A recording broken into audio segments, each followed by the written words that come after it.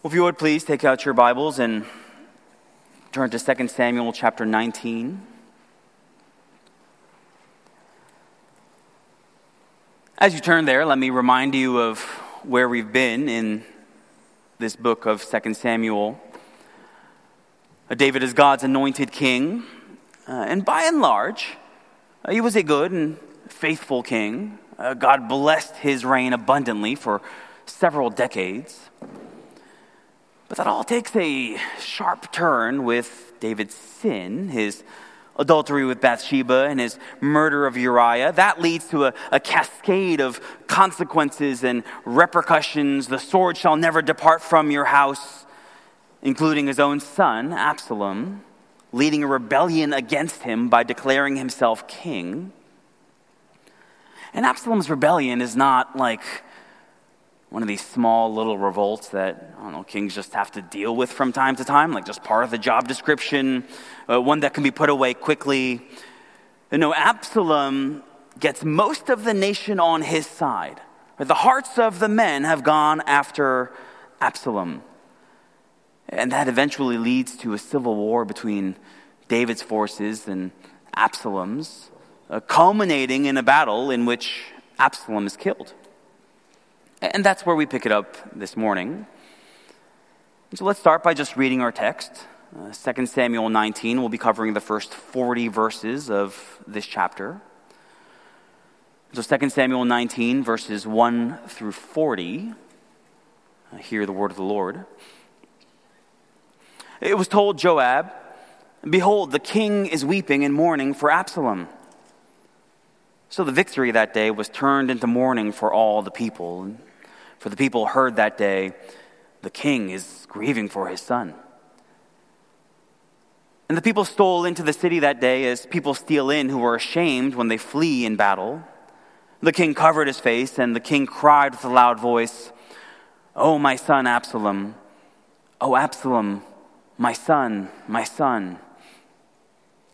Then Joab came into the house to the king and said, "You have today covered with shame the faces of all your servants who have this day saved your life, and the lives of your sons and your daughters, and the lives of your wives and your concubines, because you love those who hate you, and hate those who love you. For you have made it clear today that commanders and servants are nothing to you. For today I know that if Absalom were alive and all of us were dead today, then you would be pleased. Now therefore arise, go out and speak kindly to your servants, for I swear by the Lord, if you do not go, not a man will stay with you this night. And this will be worse for you than all the evil that has come upon you from your youth until now." Then the king arose and took his seat in the gate. And the people were all told, "Behold, the king is sitting in the gate." And all the people came before the king. Now Israel had fled every man to his own home. And all the people were arguing throughout all the tribes of Israel, saying, "The king delivered us from the hand of our enemies and saved us from the hand of the Philistines. And now he has fled out of the land from Absalom. But Absalom, whom we anointed over us, is dead in battle. Now therefore, why do you say nothing about bringing the king back?" And King David sent this message to Zadok and Abiathar the priests. "Say to the elders of Judah, why should you be the last to bring the king back to his house when the word of all Israel has come to the king? You are my brothers. You are my bone and my flesh. Why then should you be the last to bring back the king? And say to Amasa, are you not my bone and my flesh? God do so to me, and more also, if you are not commander of my army from now on in place of Joab." And he swayed the heart of all the men of Judah as one man, so that they sent word to the king, "Return, both you and all your servants." So the king came back to the Jordan, and Judah came to Gilgal to meet the king and to bring the king over the Jordan. And Shimei, the son of Gera, the Benjaminite from Bahurim, hurried to come down with the men of Judah to meet King David. And with him were 1,000 men from Benjamin. And Ziba, the servant of the house of Saul, with his 15 sons and 20 servants, rushed down to the Jordan before the king, and they crossed the ford to bring over the king's household and to do his pleasure. And Shimei, the son of Gera, fell down before the king as he was about to cross the Jordan, and said to the king, "Let not my lord hold me guilty, or remember how your servant did wrong on the day my lord the king left Jerusalem. Do not let the king take it to heart. For your servant knows that I have sinned. Therefore, behold, I have come this day, the first of all the house of Joseph, to come down to meet my lord the king." Abishai, the son of Zeruiah, answered, "Shall not Shimei be put to death for this, because he cursed the Lord's anointed?" But David said, "What have I to do with you, you sons of Zeruiah, that you should this day be as an adversary to me? Shall anyone be put to death in Israel this day? For do I not know that I am king this day over Israel?" And the king said to Shimei, "You shall not die." And the king gave him his oath. And Mephibosheth, the son of Saul, came down to meet the king. He had neither taken care of his feet, nor trimmed his beard, nor washed his clothes, from the day the king departed until the day he came back in safety. And when he came to Jerusalem to meet the king said to him, "Why did you not go with me, Mephibosheth?" He answered, "My lord, O king, my servant deceived me. For your servant said to him, 'I will saddle a donkey for myself, that I may ride on it and go with the king.' Oh, for your servant is lame. He has slandered your servant to my lord the king. My lord the king is like the angel of God. Do therefore what seems good to you. For all my father's house were but men doomed to death before my lord the king. But you set your servant among those who eat at your table. What further right have I, then, to cry to the king?" And the king said to him, "Why speak any more of your affairs? I have decided. You and Ziba shall divide the land." And Mephibosheth said to the king, "Oh, let him take it all, since my lord the king has come safely home." Now Barzillai the Gileadite had come down from Rogelim, and he went on with the king to the Jordan to escort him over the Jordan. Barzillai was a very aged man, 80 years old. He had provided the king with food while he stayed at Mahanaim, for he was a very wealthy man. And the king said to Barzillai, "Come over with me, and I will provide for you with me in Jerusalem." But Barzillai said to the king, "How many years have I still to live, that I should go up with the king to Jerusalem? I am this day 80 years old. Can I discern what is pleasant and what is not? Can your servant taste what he eats or what he drinks? Can I still listen to the voice of singing men and singing women? Why then should your servant be an added burden to my lord the king? Your servant will go a little way over the Jordan with the king. Why should the king repay me with such a reward? Please let your servant return, that I may die in my own city, near the grave of my father and my mother. But here is your servant Kimham. Let him go over with my lord the king, and do for him whatever seems best to you." And the king answered, "Kimham shall go over with me, and I will do for him whatever seems good to you, and all that you desire of me, I will do for you." Then all the people went over the Jordan, and the king went over. And the king kissed Barzillai and blessed him, and he returned to his own home. The king went on to Gilgal, and Kimham went on with him. All the people of Judah, and also half the people of Israel, brought the king on his way. Brothers and sisters, this is the word of the Lord.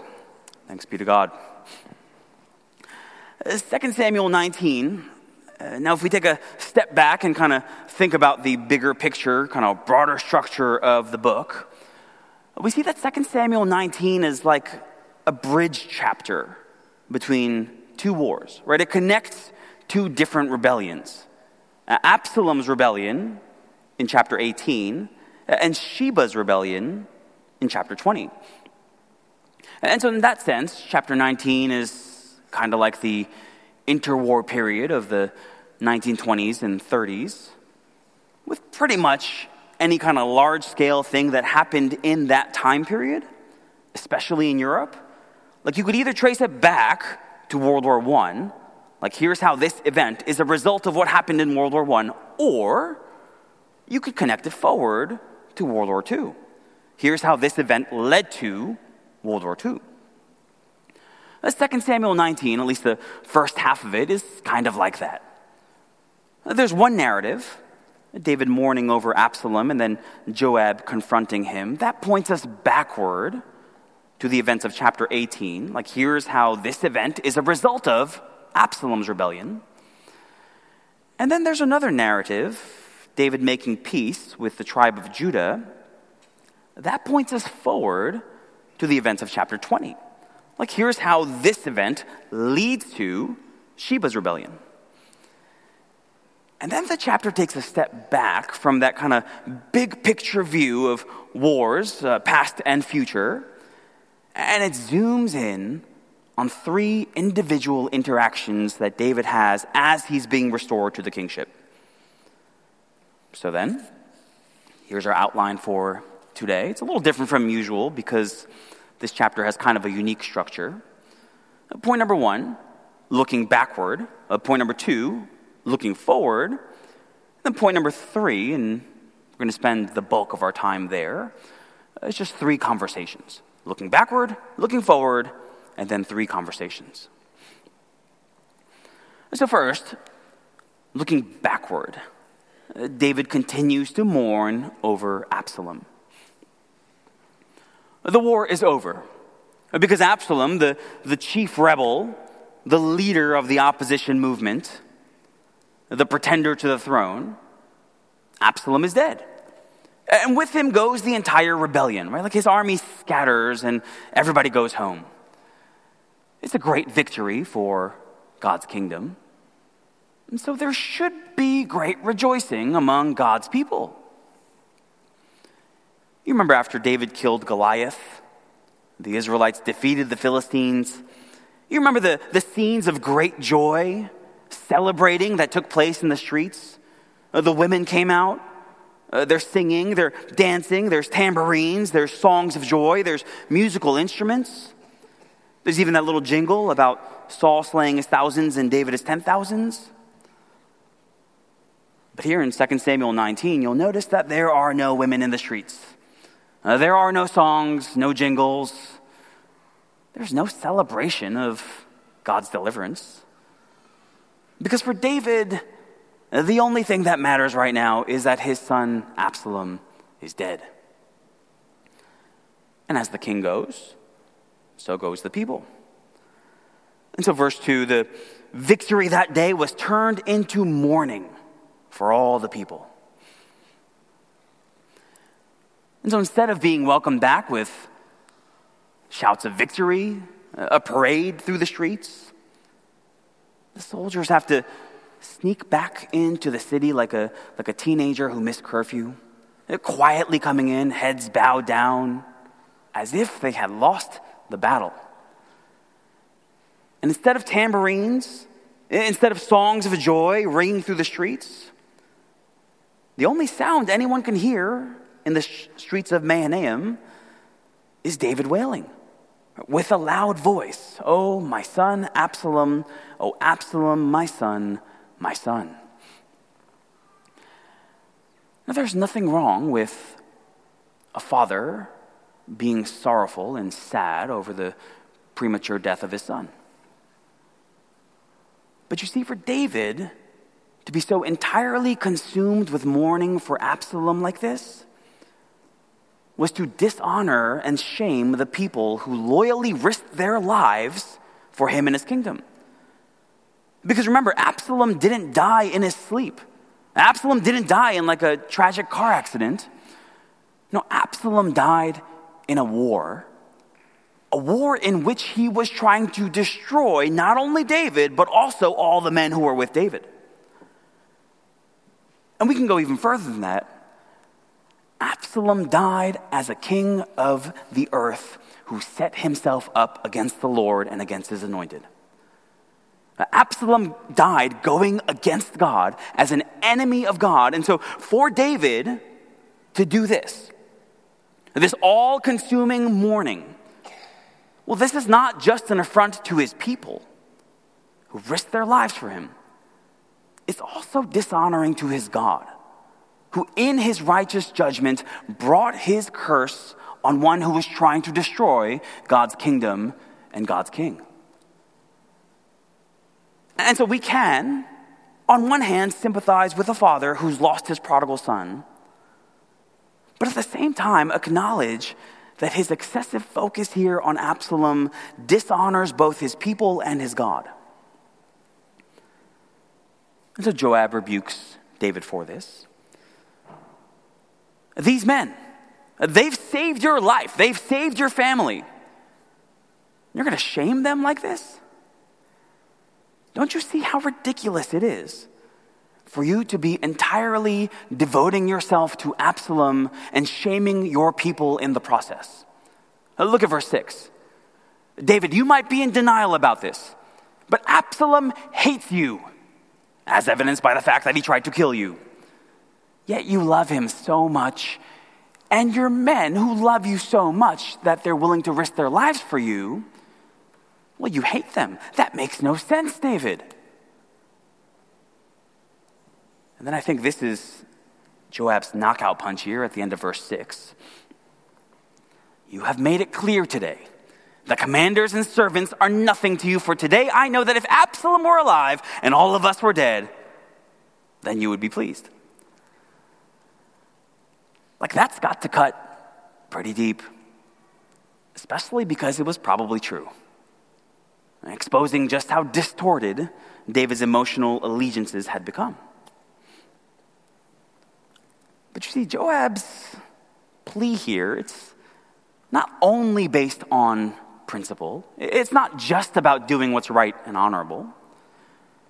We know Joab by now. He's not that big on principle anyway. He's much more about practicality and pragmatism. And so, practically speaking, David, if you don't change this right now, like if you don't immediately step up and lead your people as you ought to, they're all going to leave. If you do not go, not a man will stay with you this night, and this will be worse for you than all the evil that has come upon you from your youth until now. Now, David, to his credit, takes these words to heart.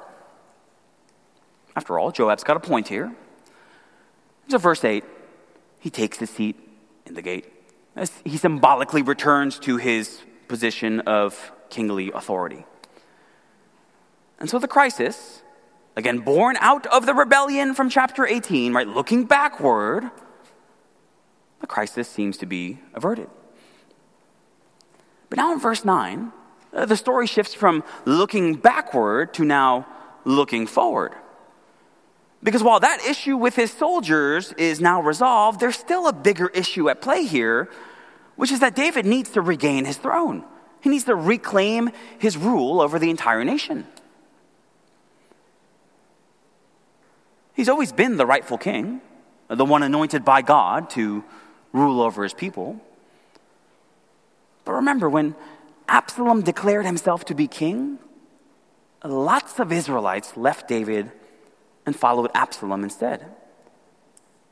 So now that Absalom is dead, like, there are some questions that still need to be answered here. Are the people who followed Absalom, are they going to go back to David? Are they going to submit to his rule, or are they going to look elsewhere for some other usurper to become king?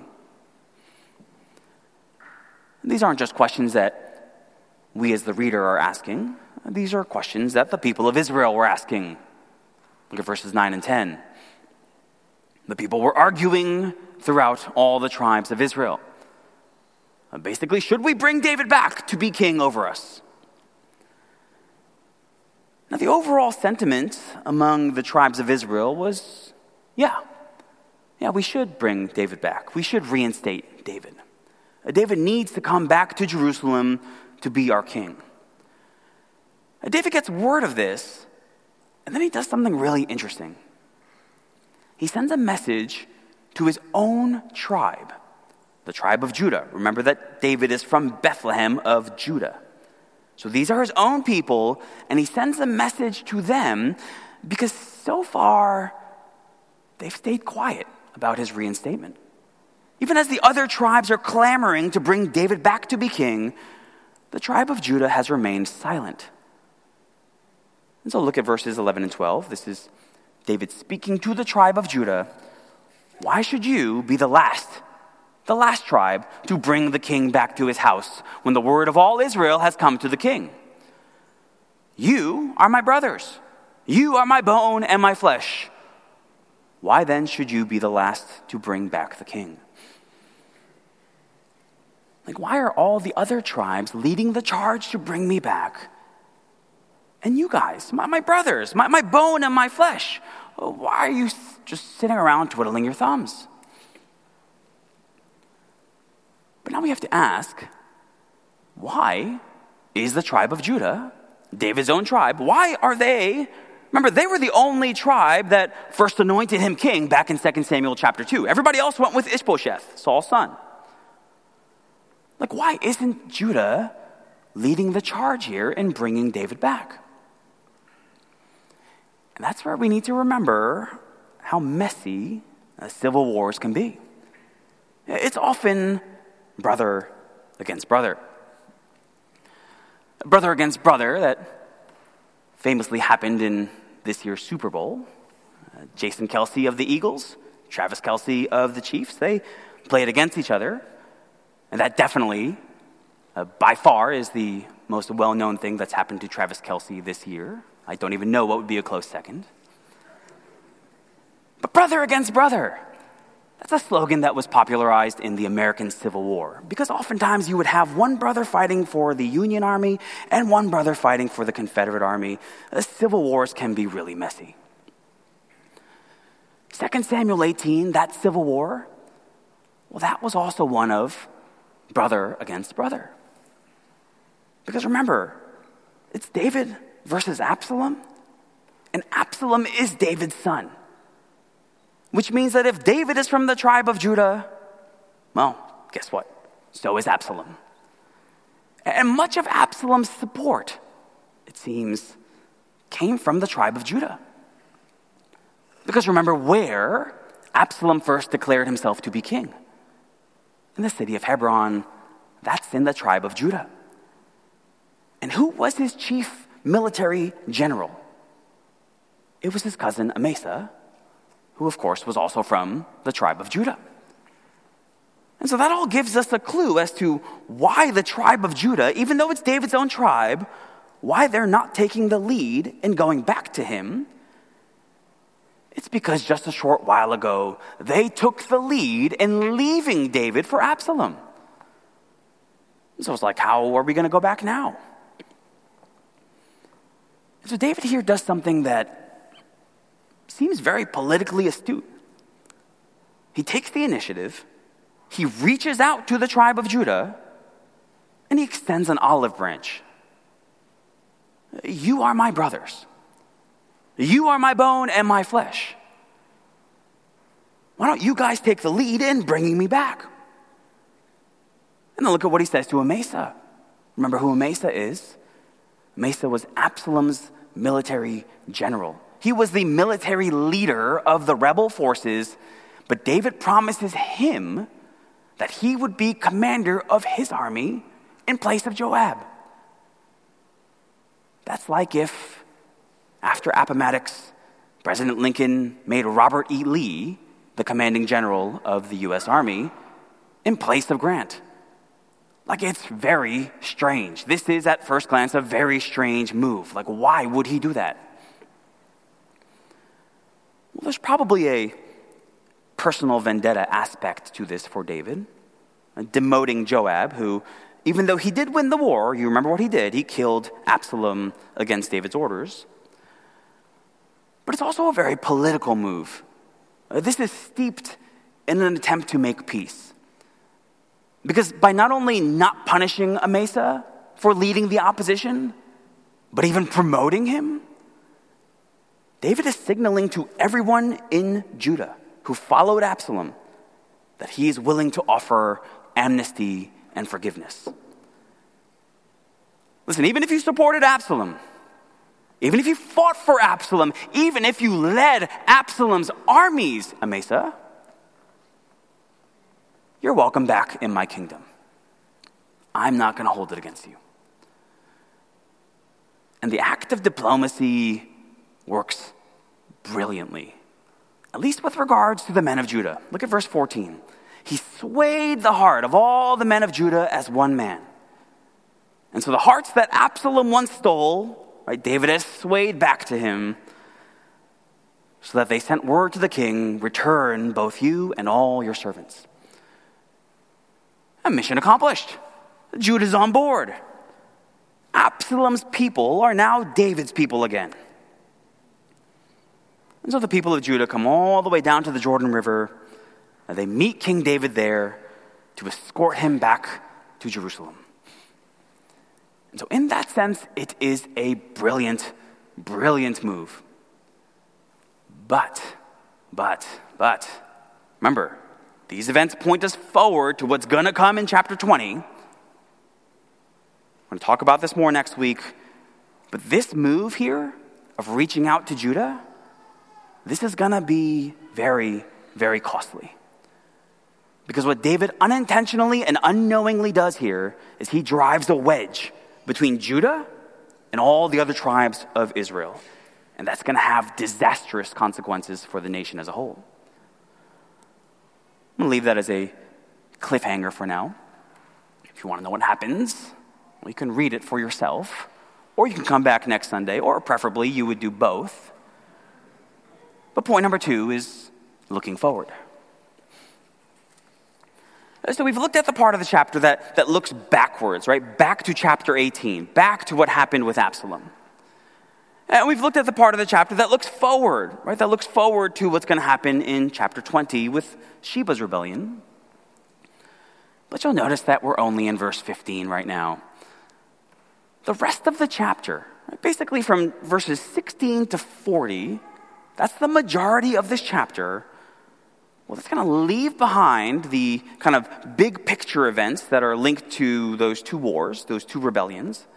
And it's going to zoom in for like this really up-close view of 3 one-on-one interpersonal interactions that David has on his way back to Jerusalem.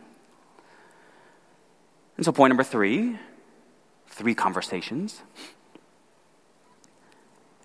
And that in itself is interesting, isn't it? That even in this chapter, that's about David's restoration to the kingship.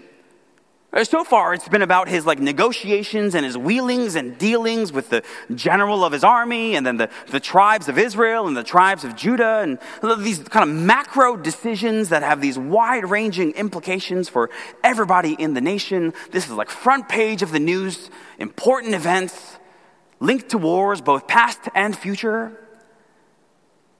But now the author is going to spend a full 25 verses on 3 conversations with seemingly unimportant, insignificant people. These are not conversations with military generals and heads of state, movers and shakers. No, our 3 people are a guy who cursed him earlier, a lame man who was taken advantage of, and an old man who just wants to die. But while these 3 conversations have not really any impact on the national scale, kind of war and politics and things like that, these interactions with Shimei, Mephibosheth, and Barzillai, they do give us tremendous insight into David's character and the nature of his kingship. And that, I think, even more than those kind of large-scale matters of national significance, that's what the Holy Spirit wants us to take away from this chapter, which is why these 3 interactions take up such a large chunk of our text. So with that said, let's consider now these 3 interactions. Interaction number 1 is with Shimei. You might remember Shimei if you were here a couple of weeks ago. He's the guy who in chapter 16, David is fleeing from Jerusalem. He is weak. He is weary, and Shimei pronounces curses on him, throws stones at him. Get out, you man of blood, you worthless man. You remember that Abishai wants to cut his head off, but David restrains him. Well, let's just say the tables have turned now. David is not leaving Jerusalem weak and defeated. No, he's returning to Jerusalem victorious and triumphant. And so this same Shimei here falls before David and he begs him for mercy. You can see his words in verses 19 through 21. Shimei makes no excuses. He doesn't say, well, I was just having a really bad day. He doesn't deny anything. He completely owns his sin. Your servant did wrong on the day my Lord left Jerusalem. And he flat out confesses, I have sinned. And so he begs David for forgiveness. Now, it's impossible for us to know exactly what's going on in his heart. Maybe this is true repentance. We certainly should not doubt the ability of God to grant repentance to even the greatest of blasphemers, even the chief of sinners, the Apostle Paul being Exhibit A. But maybe this is just expediency on Shimei's part. Like he knows that David's on his way back to reclaim his throne, and if he doesn't get out in front of this, it's surely going to cost him his life.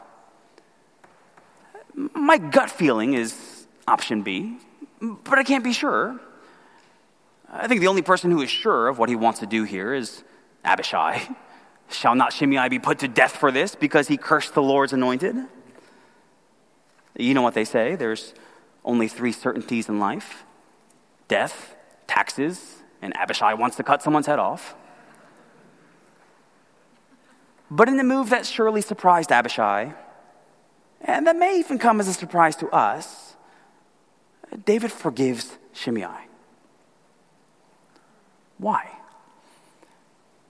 Well, remember, David has just lived through a nightmare of all those earthly consequences for his sins in the past few chapters, culminating in the death of his son Absalom. But going through all of those pains, all of those earthly consequences must have, at the same time, reminded him of how much he'd been forgiven by God. Now, as he heads back to Jerusalem to reclaim his throne, how his mind must have been fixated on the mercies of God. God's restoring him to the kingship. In spite of all of the evil that he's done, God is restoring him to be king. And so just like David once confessed, I have sinned, and it was God who assured him, you shall not die. You deserve to die, but you shall not die. So here, Shimei says to him, I have sinned. And this time it's David giving the assurance. Verse 23, you shall not die. You deserve to die, but you will not. Well, this reminds us of what Jesus would one day teach. Be merciful, even as your Father is merciful. As one who had himself received so much mercy from God, well, David here extends mercy to the undeserving.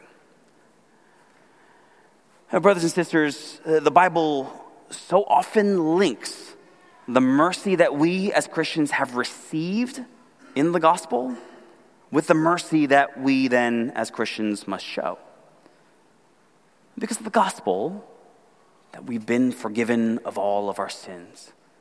That's got to make a difference in our interactions with the Shimeis of the world. Those who would curse us, those who would oppose us, wrong us, attack us. Interaction number 1, Shimei. That brings us to our second interaction, and this one is with Mephibosheth. You may have forgotten who Shimei was, but surely you remember Mephibosheth. Who can forget a name like Mephibosheth? He is Jonathan's son, King Saul's grandson. He's the one for whom David went looking that he might show kindness for the sake of Jonathan. And you'll remember, not only does David not kill Mephibosheth when he finds him, the custom of the day was to wipe out the entire family of the previous dynasty. But David restores all the land of King Saul to Mephibosheth and even gives Mephibosheth a permanent seat at his table. But then you remember the story takes a turn in chapter 16. David's on the run from Absalom. He's weak, he's weary. And Ziba, who is Mephibosheth's servant, who David assigned to keep charge of the estates of Mephibosheth, Ziba shows up alone. Ziba shows up without Mephibosheth, bearing gifts for David. Some much-needed food and drink. And Ziba tells David that the reason he's alone is because, well, Mephibosheth's back in Jerusalem, and he's hoping that this whole Absalom thing leads to him regaining his throne. And so David renders a swift judgment. Behold, all that belonged to Mephibosheth is now yours, Ziba. And so the land that was once transferred from Saul to Mephibosheth is now transferred from Mephibosheth to Ziba. Well, it's that Mephibosheth who comes to meet King David. Now put yourself in David's shoes for a second. David must have been shocked to see Mephibosheth. Because remember, he's completely bought into Ziba's story. He thinks Mephibosheth is a traitor. Why did you not go with me? Now, before we get Mephibosheth's response, the first thing the author tells us is about his appearance. He had neither taken care of his feet, so no pedicures for Mephibosheth, nor had he trimmed his beard, nor washed his clothes. From the day the king departed until the day he came back in safety. What is going on here? These are outward signs of mourning. He is mourning that David has been excluded from his throne. That would have been a very dangerous thing to do in a Jerusalem that Absalom ruled. And so David sees that. But I thought that, and then David hears Mephibosheth's explanation as to why he didn't leave Jerusalem with David. Basically, I wanted to go. I told Ziba to get a donkey for me to ride, and he just took my donkeys and left. And remember, your servant is lame. He can't use his feet. So it's not like he can just get up and walk to Mahanaim. And all that other stuff that Ziba said about me wanting to be king, that was all lies. It was all slander. This might be the classic case of Proverbs 18:17. The one who states his case first seems right until the other comes and examines him. But then Mephibosheth's defense takes this really interesting turn in the middle of verse 27. But my lord the king is like the angel of God. Therefore do what seems best to you. Basically, Mephibosheth stops pressing his case. He stops arguing his rights. He doesn't defend himself any further against Ziba's allegations. Because he knows that he's already received so much grace from King David. So much mercy from King David. And so yes, he might have a case to present, but given all that he's already received, none of which he's earned, verse 28, what further right have I to cry to the king? But now this puts David in quite a pickle. Because just 3 chapters earlier, he gave all of Mephibosheth's land to Ziba. And now Mephibosheth is presenting this awfully good case that he's in the right. What should David do? Kind of like with Shimei, it's a little unclear, right? Because we can't be 100% sure who is telling the truth. I think Mephibosheth is telling the truth and Ziba is lying. I'm pretty convinced of that, but we can't be 100% sure because the narrator never tells us. And even more than that, David can't be 100% sure. You have to remember that Ziba did bring him all of this food and supplies in a time of trial, and Ziba does go to meet him at the river, even in this chapter. So David doesn't know what to do. And honestly, he's got more important issues to think about, like reclaiming his throne.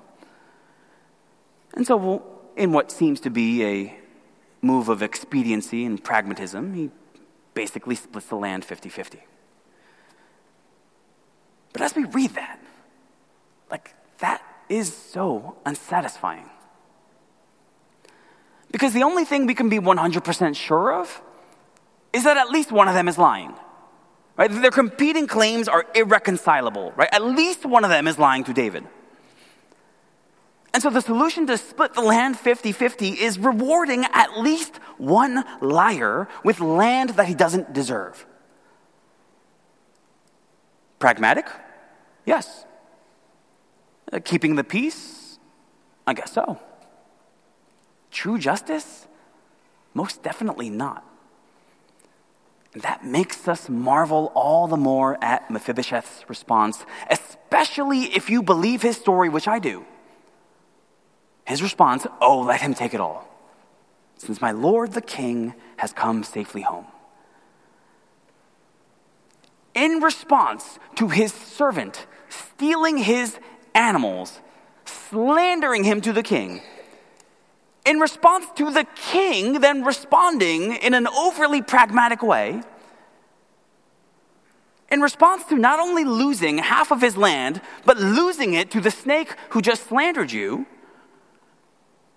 Mephibosheth doesn't respond with anger or feeling cheated or even self-pity. No, his response is one of thankfulness. Thankfulness that the king is back on his throne. And so Mephibosheth shows where his heart is at.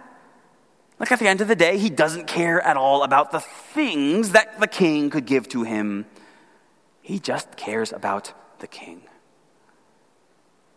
If King David is coming home to Jerusalem, if King David is back at his palace, if I can eat at King David's table once again, well, let Ziba have everything. Take my land, but give me David. Brothers and sisters, I think each of us has much to learn from the school of Mephibosheth. How often do we get caught up in our rights? I deserve better. I don't deserve this. Or the injustices that are done against us. God, how could you fill in the blank? Don't you know that he did this to me or she did that to me? Now, God will right every wrong. He will settle every injustice. But is it possible that we, his people, can be so hung up on those things that we miss the enjoyment and love of God himself? To put it another way, can we rejoice even when we don't get our rights? Even when people take advantage of us? Even when things don't seem quite fair? Can we rejoice nonetheless in the king himself? Interaction number 2, Mephibosheth. The third interaction, number 3, let's consider Barzillai. Barzillai we first met back in chapter 17, at the very end of the chapter. You'll remember David has crossed the Jordan. He is settling down in Mahanaim. And it was Barzillai who, at that point, comes to the aid of David, bringing him not only food, but also just practical things like beds and basins. And so Barzillai has already shown himself to be a brother born for adversity. He courageously comes to David's aid when he was at his lowest point. Well, Barzillai shows up again, once again showing his love and support for David, this time by going with him to the Jordan. And now, David offers to repay him the favor. Why don't you come and stay with me in Jerusalem, and I'm going to provide for you. But Barzillai politely declines David's offer. Why? Because he was an old man. Twice we're told his actual age. He's 80 years old. This is a conjecture on my part, but I think that specific number is intentionally repeated here because you'll remember what Moses said.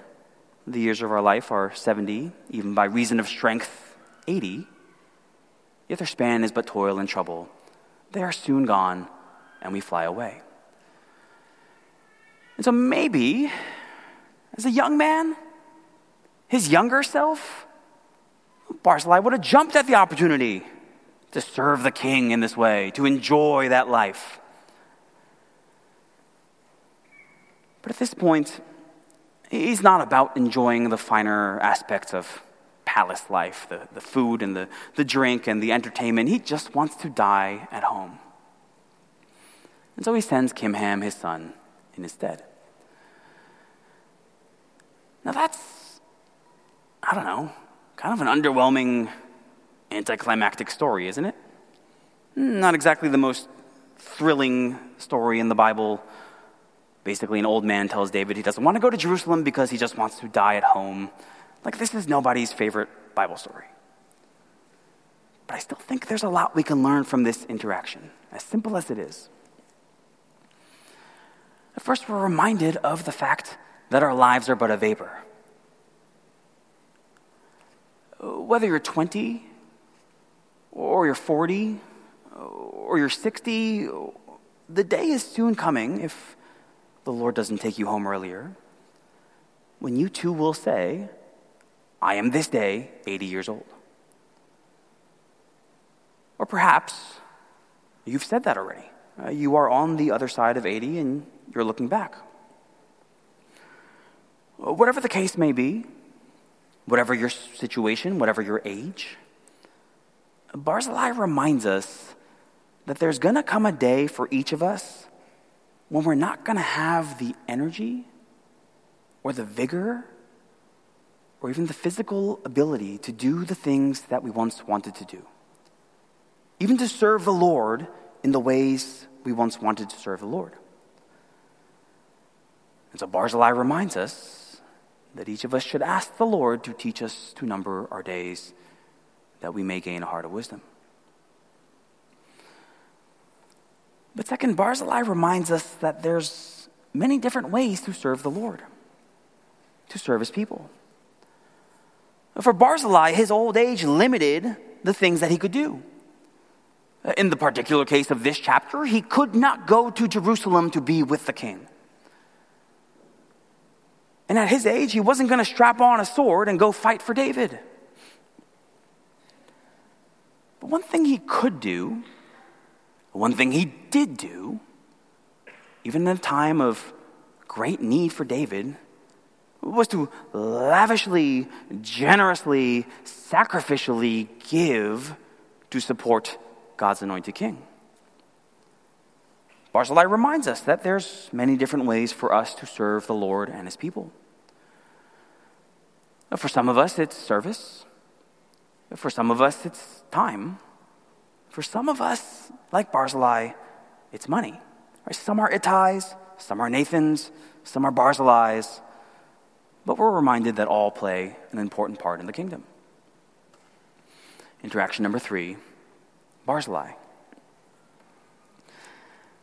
So these 3 interactions here that David has on his way back to Jerusalem. You got Shimei, and you got Mephibosheth, and you got Barzillai. These interactions tell us a lot about David, about his character, about the nature of his kingship. But did you notice, as we went through them, these are 3 interactions that, if you just think about them long enough, they leave you wanting much more. Consider Shimei. Yes, David forgives Shimei here. But later, 1 Kings chapter 2, David's giving his final instructions to his son and successor Solomon before he dies. And David acknowledges that while he swore not to put Shimei to death, basically that Solomon should. He says, therefore, do not hold him guiltless, for you are a wise man. You will know what you ought to do to him, and you shall bring his gray head down with blood to Sheol. And so David's forgiveness here, It's forgiveness, but it's not lasting forgiveness. Shimei's sin is put away, but only for a season. And then consider Mephibosheth. Oh, what a beautiful picture of devotion to the king. But man, that 50-50 split, like that just leaves us wanting. Sure, this might be the best that David can do with the facts at hand, the more pressing issues that he has to deal with. But this is not true justice. Yeah, Mephibosheth might not care, but it just doesn't seem right. And then consider Barzillai. What a wonderful portrait of a faithful life, even in old age. But there's also a backdrop of sadness to the whole scene, isn't there? Barzillai loves David. A younger Barzillai would have surely gone to Jerusalem to be with David and to serve David.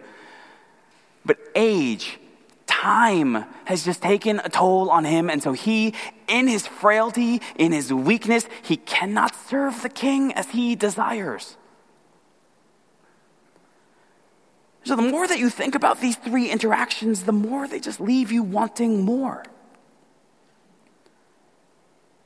And that's where we're reminded, as we are every single week, that David is not the Messiah. David is not the one in whom all of the promises of Scripture are fulfilled. David is not the one who's going to make everything right. David, in all his shortcomings, in all the ways in which his kingdom is not perfect, he merely points us to Jesus. David doesn't grant a full, lasting, permanent forgiveness like Shimei is going to find out. But Jesus came to die for our sin, that our sins might be cast into the depths of the sea, never to condemn us again, because he himself has borne the full wrath of God in the place of his people. And my sin, not in part, but the whole, has been nailed to the cross, and I bear it no more. Oh, if you are not a Christian today, I implore you to look to Jesus.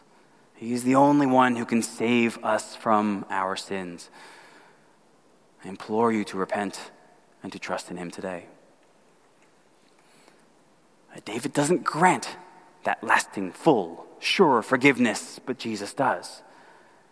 And David doesn't dispense true and full justice, just like Mephibosheth found out. But Jesus, the judge of all the earth who will do right, he will right every wrong. And salvation and glory and power belong to our God, for his judgments are true and just.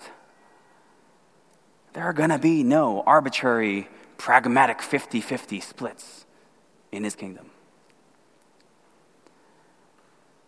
And serving David, oh, how it's limited by just human frailty and weakness, as Barzillai can testify. But Jesus, you see, his people are going to worship him forever.